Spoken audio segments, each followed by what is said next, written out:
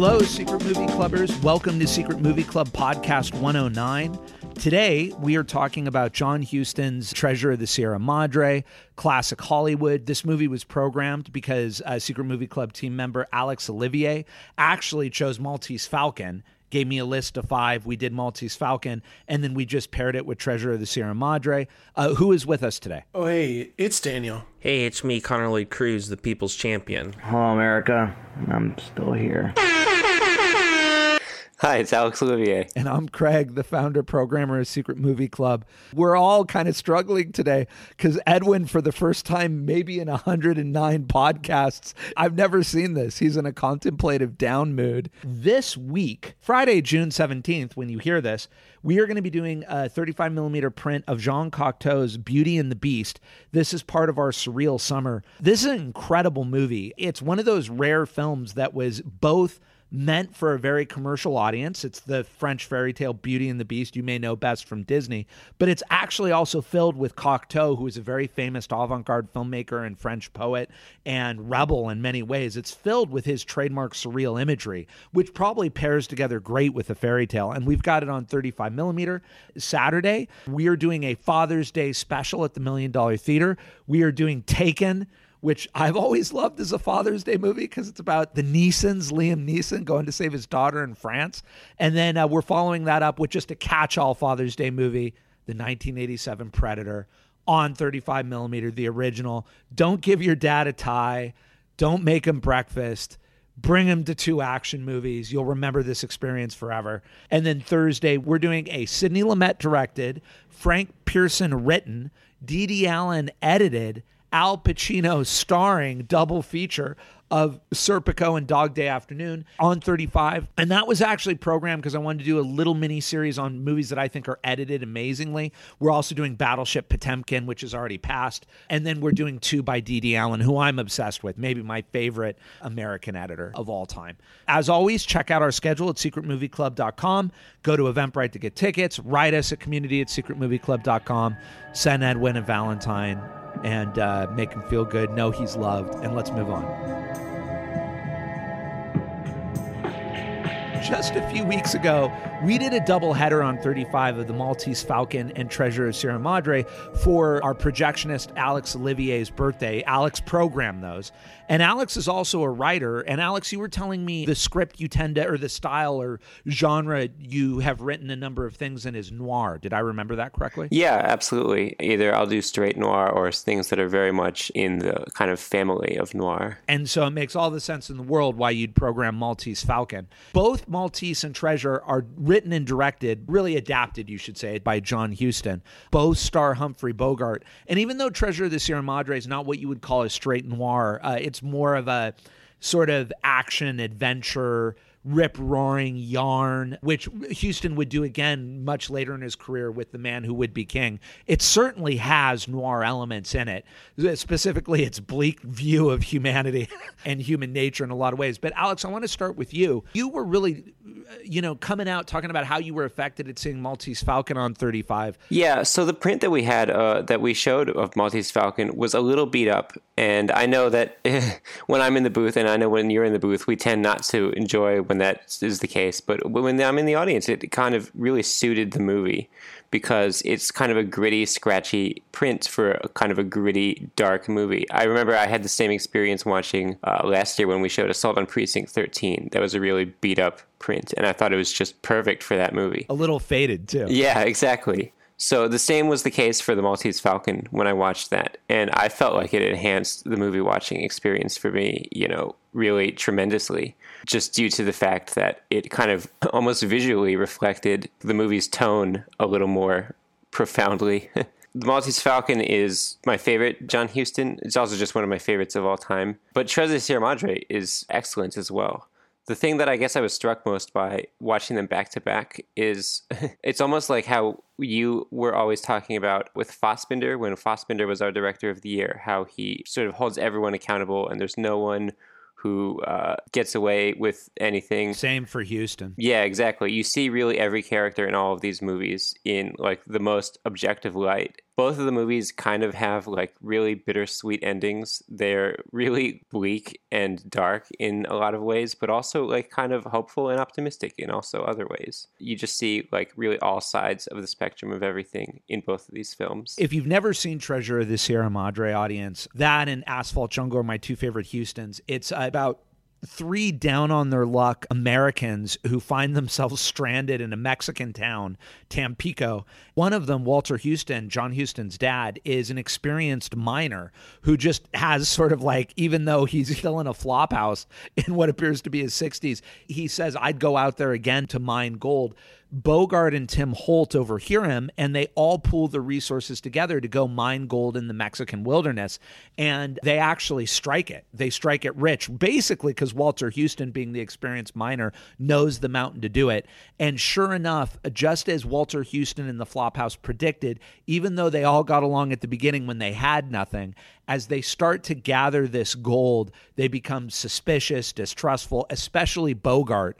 And so the movie really becomes this fascinating adventure moral tale about human nature and greed, but it's also, in a very Houstonian way, this just rip-roaring adventure in Mexico. They're bandits. Who wants to talk about Treasure next? Daniel is wearing a CGI Zorro's mask, and Connor is wearing a CGI fedora. He's the bandit. Okay. I'm the detective. Edwin, Treasure of the Sierra Madre. That was okay. All right, Daniel. I like how Bogart just asked John Huston like for spare change for like 3 times in a row until the last time he said, "This is the last time, give me something. This is the last time, give me something again."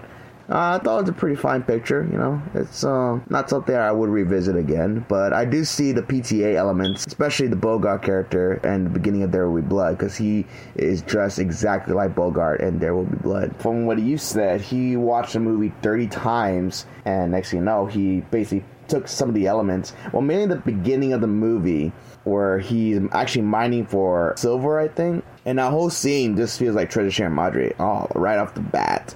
And Daniel Day-Lewis sounds and is acting like John Huston, and it's insane because it's really funny.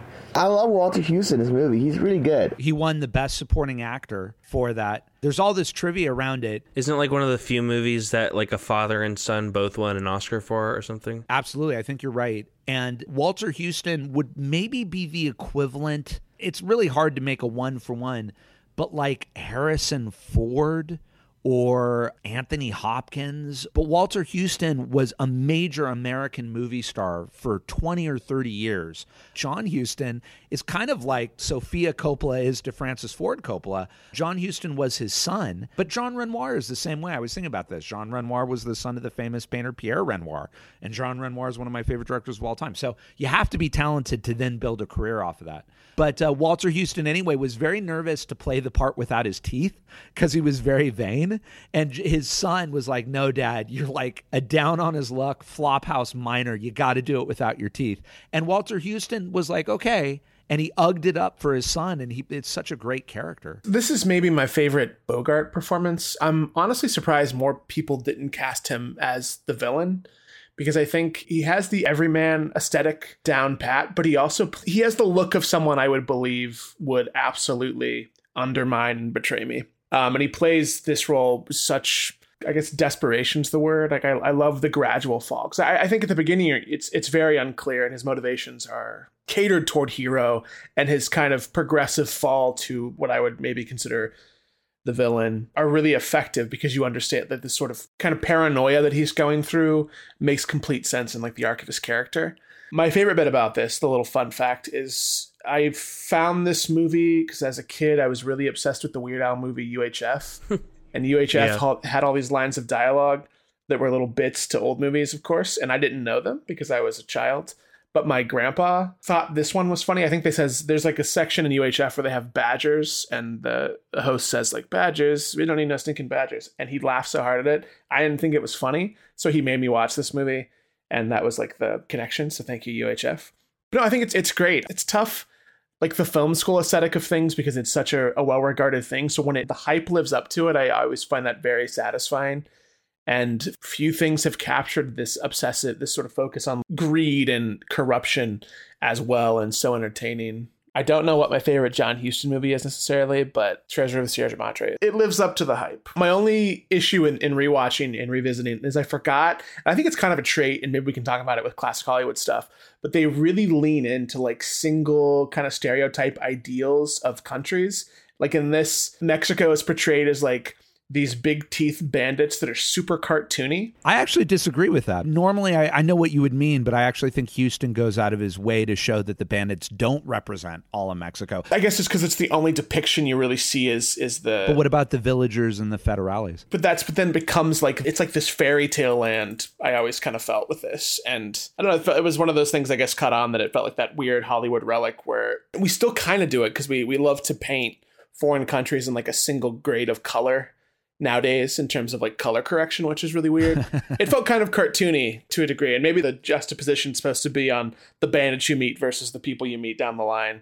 But that took me by surprise this time. I didn't remember feeling that last time. One of the strengths of Treasure of the Sierra Madre is exactly what you just said, which is it plays a little like a tragedy for Bogart's character, Fred C. Dobbs. But even though they're very different actors, I think that Bogart had that thing that Toshiro Mifune had, which is that Bogart could play good, bad, or anti-hero. Jack Nicholson has it as well. Gene Hackman has it.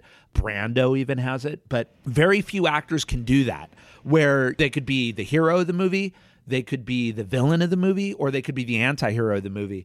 And I've heard a lot of actors say that the best position to be in as an actor is to be a character actor who gets famous, which is what Bogart was. Bogart was a character actor in the 30s who got famous because then people will accept you as anything, versus like Brad Pitt or Cary Grant or, even Grace Kelly, where the audience wasn't really ever one to see Grace Kelly as a villain, let's say. If Cary Grant could play it all too, but they didn't really want to see Cary Grant as a villain, which is why Hitchcock had to change the end of Suspicion, if you've ever seen Suspicion. But Bogey, he could be an anti-hero, could be... Daniel, I think by today's standards, I totally get what you're saying. Is Treasure of the Sierra Madre Roma or Y Tu Mama Tambien or Sin Nombre? Absolutely not. Or El Norte, for that matter.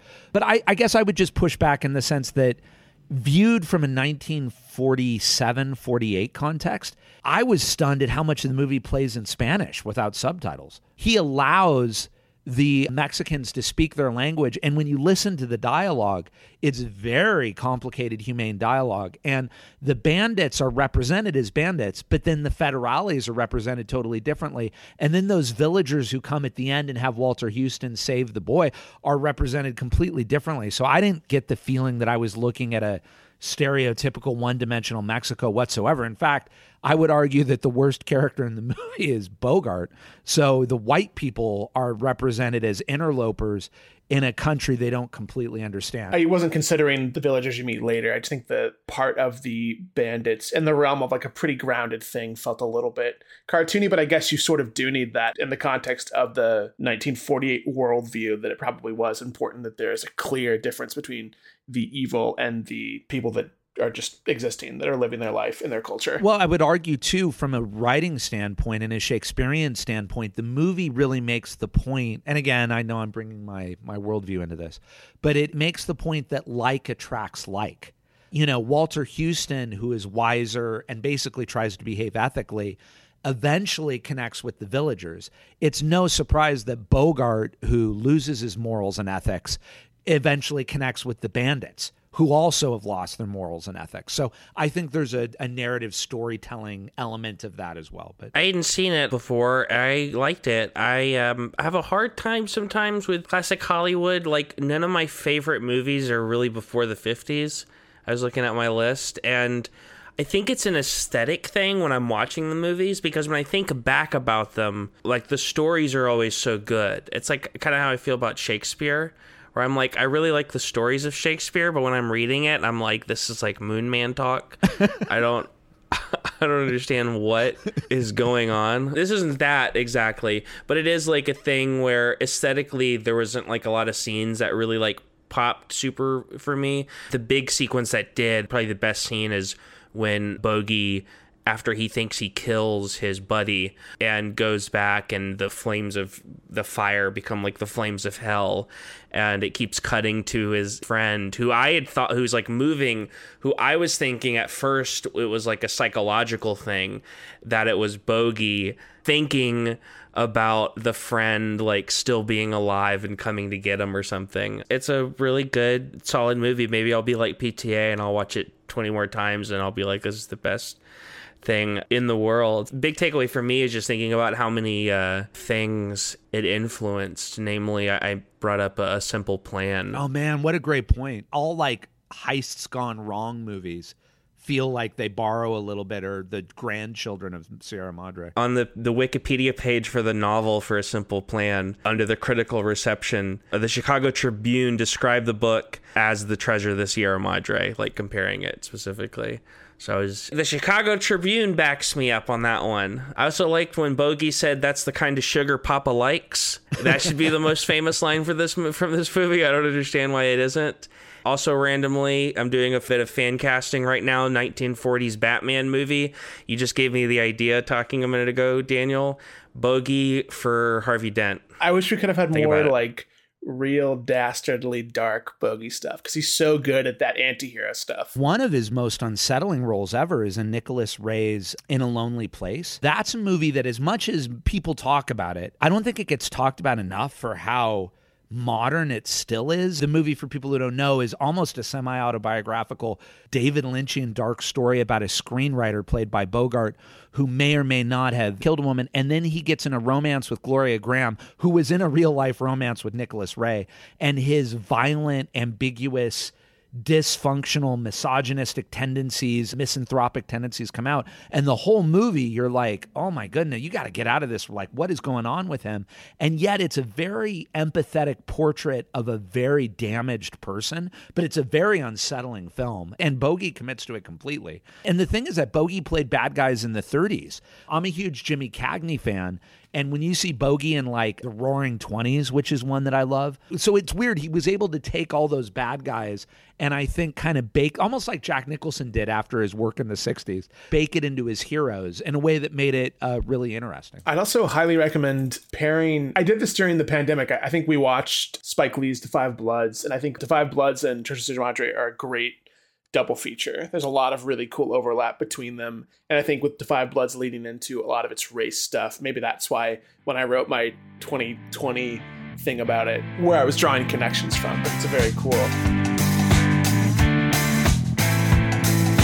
Classic Hollywood is way, way too big. I'm regretting that was the frame I created, but You're asking the wrong guy for that, because I haven't seen any classic Hollywood. But let's dig into that. That's what's so important. Why not? It didn't really hit me. The only thing that does hit me, what I consider, there might be a sin what I'm about to say right now, but for me, classic Hollywood was like more towards the 50s. 50s counts. Craig, when you say classic Hollywood, I think of the 10s and 20s to like the 60s. Is that where it would land? I would define classic Hollywood as the solidification of the studios at the beginning of the sound era through the collapse of the studio system in the early 60s.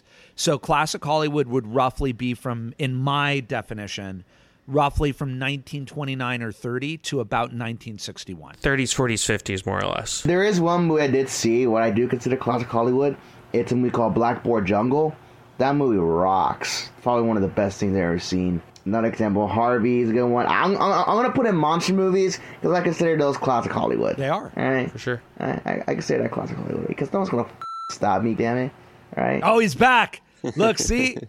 It was only temporary. Singing in the Rain. That, to me, is the greatest Hollywood movie of all time and the greatest musical ever made in the history of motion pictures. Why is Singing in the Rain something you respond to? It was only made 4 years after Treasure of the Sierra Madre. So why is singing something you love? Treasure, you're like, it was okay. As you said, Bogart is just kind of an anti-villain, and I'm just used to seeing Bogart as like the good guy, you know? But with Singing in the Rain, it just responds to you like quickly. Like, you know what you're going in for, you know you're going to be entertained, and you know you're going to come out singing and dancing. It's just one of the most brilliant musicals of all time, man. Like, other musical that came before it, Singing in the Rain is the goldmine of great Hollywood movies and musicals for all that. And inspired so many things, from Clockwork Orange to Scorsese. No. They're stealing from Singing in the Rain. I can name one big stealer, and that's La La Land. It can never be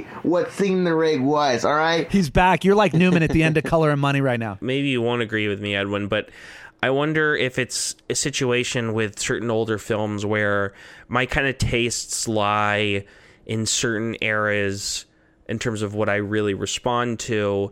And then when things are outside of that era, it's very like singular things that I really respond to. No, I'm the same way. The stuff I really love tends to be from like the 60s and onward, and there's like some stuff in the 50s. I'm sure there's going to be like a movie I see from the 40s that I'm like, oh, that's great, that's one of my favorite movies. But the stuff I had written down to talk about are both 50s movies, and I think kind of late 50s movies. Is 12 Angry Men. Oh, great movie. I should have mentioned that one. Super simple, really almost like a play. I think that one's just so well written and so relies on the story that I love it. The stuff I love the most in like the classic Hollywood era is it's Hitchcock stuff. I think his stuff seemed very like ahead of its time in a lot of ways in terms of like style. And I respond to a lot of the more like pure noir things because I think that as well feels a little ahead of its time in terms of the type of storytelling it was doing, in terms of the darkness and the seediness. Talk about classic Hollywood. I know Daniel kind of mentioned a scope between like the 20s to like the 60s. But if you look over that whole time, you know, that's like the golden age of noir. The Maltese Falcon was like, as you said, Craig, kind of a proto-noir in the fact that World War II hadn't really occurred in its full form yet. So, you know, you had Maltese Falcon laying the groundwork. But over the course of that era, you had, you know, Raymond Chandler was writing in his heyday. James M. Cain was writing in his heyday. You had the Maltese Falcon sort of beginning it all the way through the classics like Double Indemnity, The Big Sleep, you know, The Asphalt Jungle. But then you had later noirs like Touch of Evil, which was very much an evolved form of noir, but is still, you know, sort of the same era. So it's interesting to witness kind of the evolution of the form and the medium over this decade, or couple decades, I should say. And you can kind of say the same about Westerns as well, because you had, you know, Henry Fonda Westerns, you had John Ford Westerns, but then you started, you know, getting into things like Rio Bravo, and that ushered in the sort of the spaghettis that would follow after that. So it's really cool to see just how quickly everything was developing during that time in Hollywood. We almost should eventually need to like break down and do more specific podcasts about these things, you know? Oh, we will. It'd be fun to take like a general decade time frame. Or a year. We didn't have cable growing up, and there was a stint where we did, and the only thing that was interesting was we had Turner Classic Movies. The only channel I would need. If they put me in a spaceship. It ended up being cool. I did not grow up like with The Simpsons, Family Guys. I like missed all that. My friends were all into that and just made fun of me. And that's cool. That rules, honestly. It was great for me. I went on Letterboxd and I just sorted my watch stuff by the lowest amount of logs. So I'm going to be annoying and just share a list without many thoughts of just some stuff that I think rules from this era. The first one, probably the most well-known. Maybe I think my favorite Hitchcock movie, Notorious, I think is up there. I did George Stevens' Gunga Din from 1939. That's a great one. Rules. Such a good movie. Proto Temple of Doom, which people need to point out to you. They just took Gunga Din and then just re-scrambled it for Temple of Doom. It rules. I've never seen it on the big screen. David Lean's Brief Encounters is one of my favorite movies, but it pairs super well with The Passionate Friends, which is another, it's like a late 40s. Fritz Lang's Scarlet Street, I think, is really something in his filmography that deserves some more attention. It rules. It's got a great performance by Edward G. Robinson, which is just fantastic. And then Anthony Mann's Raw Deal is a killer. I think that's a noir, right? That's one of my favorites. Some of these I haven't seen in a while, so it's not fair to say it. In the realm of like boxing, The Setup by Robert Wise is great. That's a dynamite picture. And then Raoul Walsh's White Heat is another favorite noir. And then my last noir, again, a lot of great noir stuff, is Drive a Crooked Road by Richard Quinn. was, I think, the lowest one. There's 3 fans on Letterboxd. I don't know what that means, but a whopping 83 minutes. Yes, please. But that's great. There's a lot of great stuff. But I also get there's a mindset you kind of need. There's always a vibe you need for certain eras of things. So I completely respect when it doesn't vibe. Because it's a very different experience to like the thing we're used to currently. I want to clarify, it's not that I dislike these things, it's that I don't love them. I don't feel them in my bones the way I do later things. I love movies that I hate sometimes, because I find out, for me as a filmmaker, what I'm hating and how I want to avoid that in the things that I'm making. Not because I think it's necessarily a bad thing, but it is a decision in directing and writing and editing that works against what I find enjoyable, maybe. So I think it's valuable, even if other people don't. And it's weird, sometimes forcing yourselves, like film school's whole approach of like, well, you have to watch these classics, I think ruins it for some people, because it doesn't feel like this experience you're getting. It feels like homework. And that, I think, then just creates a negative atmosphere to classic cinema. One of the things that I respond so much in the Houstonian voice is what Alex said, his weird ability to be pretty clear-eyed about the world in a way that most filmmakers throughout the history of filmmaking just can't, because they have a worldview. Or I've often found that the cynical filmmakers are not for me. I also understand why the blisteringly optimistic, without acknowledging the incredible difficulties of life, why those filmmakers can't work for people who have a really rough life experience. And Huston is one of those really weird guys, in the best sense of the word, who seems simultaneously very clear-eyed, understands very much how we often fail ourselves, and yet seems to love life. And it's I think, a wonderful contradictory voice that powers almost every one of his films. And he's a writer. I think in the end, I tend to gravitate towards the directors who have a strong hand in the writing, because they understand how actually story itself is the greatest cinematic element. That's my opinion. It's that story itself is the greatest cinematic element. So when you get a Billy Wilder or a David Lynch or a Jean Renoir and Akira Kurosawa who are co-writing their scripts almost constantly, you know the editing and the directing and the acting and everything will come from that, but you know they know the twist, they know character, they know theme, they know motif. And I just think Huston is just one of those filmmakers who is amazing at it and really got away with murder, literally, but also sort of cinematically, because his output in the 40s is markedly darker than everybody else, almost everybody else who was working in the mainstream. You know, if I were to look at my favorite filmmakers, they're all kind of a great marriage of style and sort of substance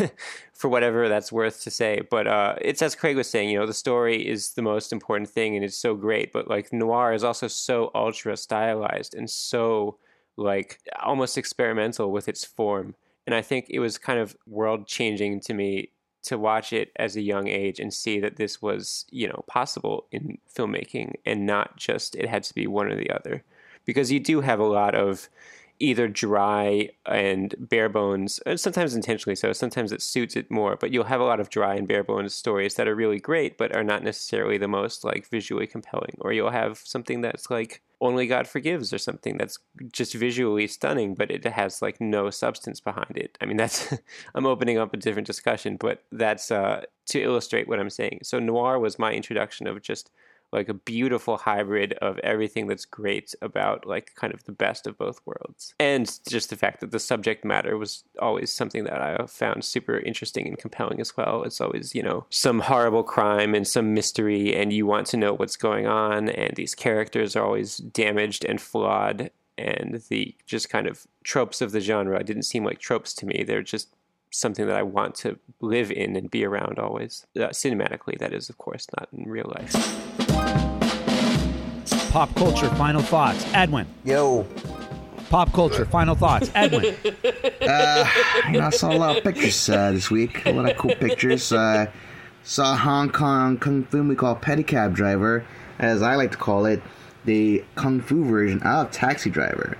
I was scrolling through the Criterion channel and I watched this movie called A Cry in the Dark, which is a very, very, very cool movie that takes place in Australia. A dingo ate my baby. Yeah. Yeah, about that. And it's pretty wild. For some reason, that was the catchphrase when I did theater as a kid. Meryl Streep. Do you want to tell them the story? Everyone would just walk around going, "A dingo ate my baby." Yeah, the story is about how a family goes on like a camping trip, and next thing you know, she puts her baby asleep, but a dingo comes out of nowhere and like takes her kid, and there's this whole like conspiracy about it. Like they think that the family killed their daughter, but in reality, it was actually a dingo that ate it. But yeah, it's the way it's shot is just God, it's incredible. It's just like one of the most surreal courtroom personality life movie I ever seen ever. It's just insane because it keeps going and going and going. It's like stress. Yeah, I highly recommend watching that. It's on the Criterion Channel. And then I saw the Chip and Dale Rescue Rangers movie. That was cool. I liked it. As did my children. And when I passed the TV, I was like, why do Chip and Dale sound like Seth Meyers and John Mulvaney? Because they are Seth Meyer and John Mulvaney now. It's John Mulaney and Andy Samberg. Speaking of classic movies, I watched Johnny Mnemonic a couple of weeks ago. That movie is incredible trash. Check it out. You can find me at twitch.tv/Connor Cruz and watch me play D&D Tuesday evenings at twitch.tv/NerdHalla. Yeah, it's about cyberspace. Check it out. I went to the theater to see a film, Alex Garland's new film, Men. I'm very neutral. I can't figure out, I've thought about it a ton, but I also thought it was sometimes maybe intentionally very silly, but also some of the imagery was so wild that I can't get it out of my head. I'm more curious to read what people think, because I think there's a ton of interesting, like, especially biblical stuff to it, but I'm also very curious, like, this is one of those things where, like, it's a dude writing and directing a thing that's trying to comprehend with the concepts of surprise male toxicity in a movie called Men. But I'm very curious to see how women react to that writing, because I think there's, in making your main character a woman and then sort of deciding her fate by the men she encounters in it, I think there's a lot of interesting conversation around it. And I'd be curious to see if people, especially women, think it's successful. But it's visually stunning, and I thinking about it a week later, so that should say what it says. Since you were talking about Alex Garland, I guess I want to plug Devs, even though it's not something I've watched recently. It's just awesome. I never hear people ever refer to it or mention that they've seen it. It was an Alex Garland TV show that came out a couple of years ago during the lockdown, meaty part of the lockdown, with Nick Offerman. It's about like free will, determinism, and that kind of stuff. All that wonderful Alex Garland sci-fi. So I think everyone should watch that. Talented chap, that man. He's all right. I will just, our Secret Movie Club writer, Matt Olson, who writes blogs for us and kindly listens to the podcast, sent me a joke text, but it wasn't really a joke. He was totally right, where I was talking about writer-directors in classic Hollywood, and I mentioned how Huston and Orson Welles and only a few others really staked out. And he was like, what about Preston Sturges? Like, Preston Sturges predated those guys by almost 10 years.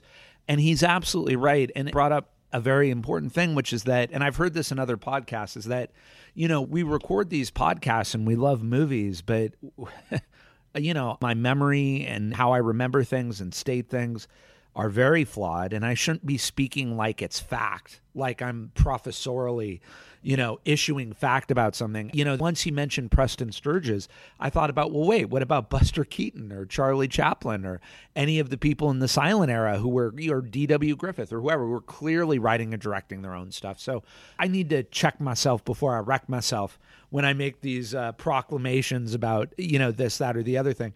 And if you've never seen Preston Sturges, and I hope we do a podcast on him, you know, he's probably most famously known for Sullivan's Travels, but he created like a Preston Sturges universe way before the MCU. Characters would reappear in his movies: The Great McGinty, Hail the Conquering Hero, The Miracle at Morgan's Creek, Unfaithfully Yours, The Palm Beach Story. The Coen brothers, their comedies are hugely influenced by Preston Sturges. And Matt was just saying Preston Sturges was unique during that time. Studio heads did not like to let writers direct their movies. They really wanted to balkanize the whole process. I think probably so that, one, they could get the best product, but two, they could also control everybody. That's a very leader-like move, is don't let anyone else know about the other departments. But, you know, Preston Sturges broke that mold early on. So, Matt, thank you for correcting me. And I hope people who listen to this podcast will write in and be like, you're wrong. And we'll record corrections. I want to admit I'm wrong. I want to learn new things and be reminded. So there you go. All right. It was wonderful to have you guys. As we said, this week, come see Beauty and the Beast, and tomorrow, come see Taken and Predator. Next week, we do Serpico and Dog Day Afternoon. You can find out everything we do on secretmovieclub.com. Write us at community@secretmovieclub.com. This episode was edited by our Chief Creative Content Officer, Connor Lloyd Cruz. Alex Olivier, it was wonderful to have you. Well, thank you, Craig. My pleasure.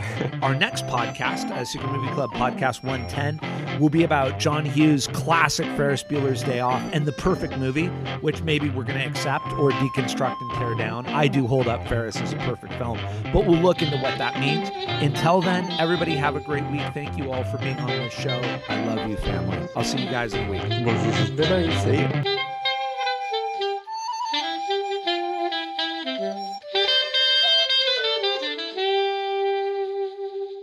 And then let's do a photo. Isn't that like a Mario? You said, let's do a photo. I love speaking the Italian ways.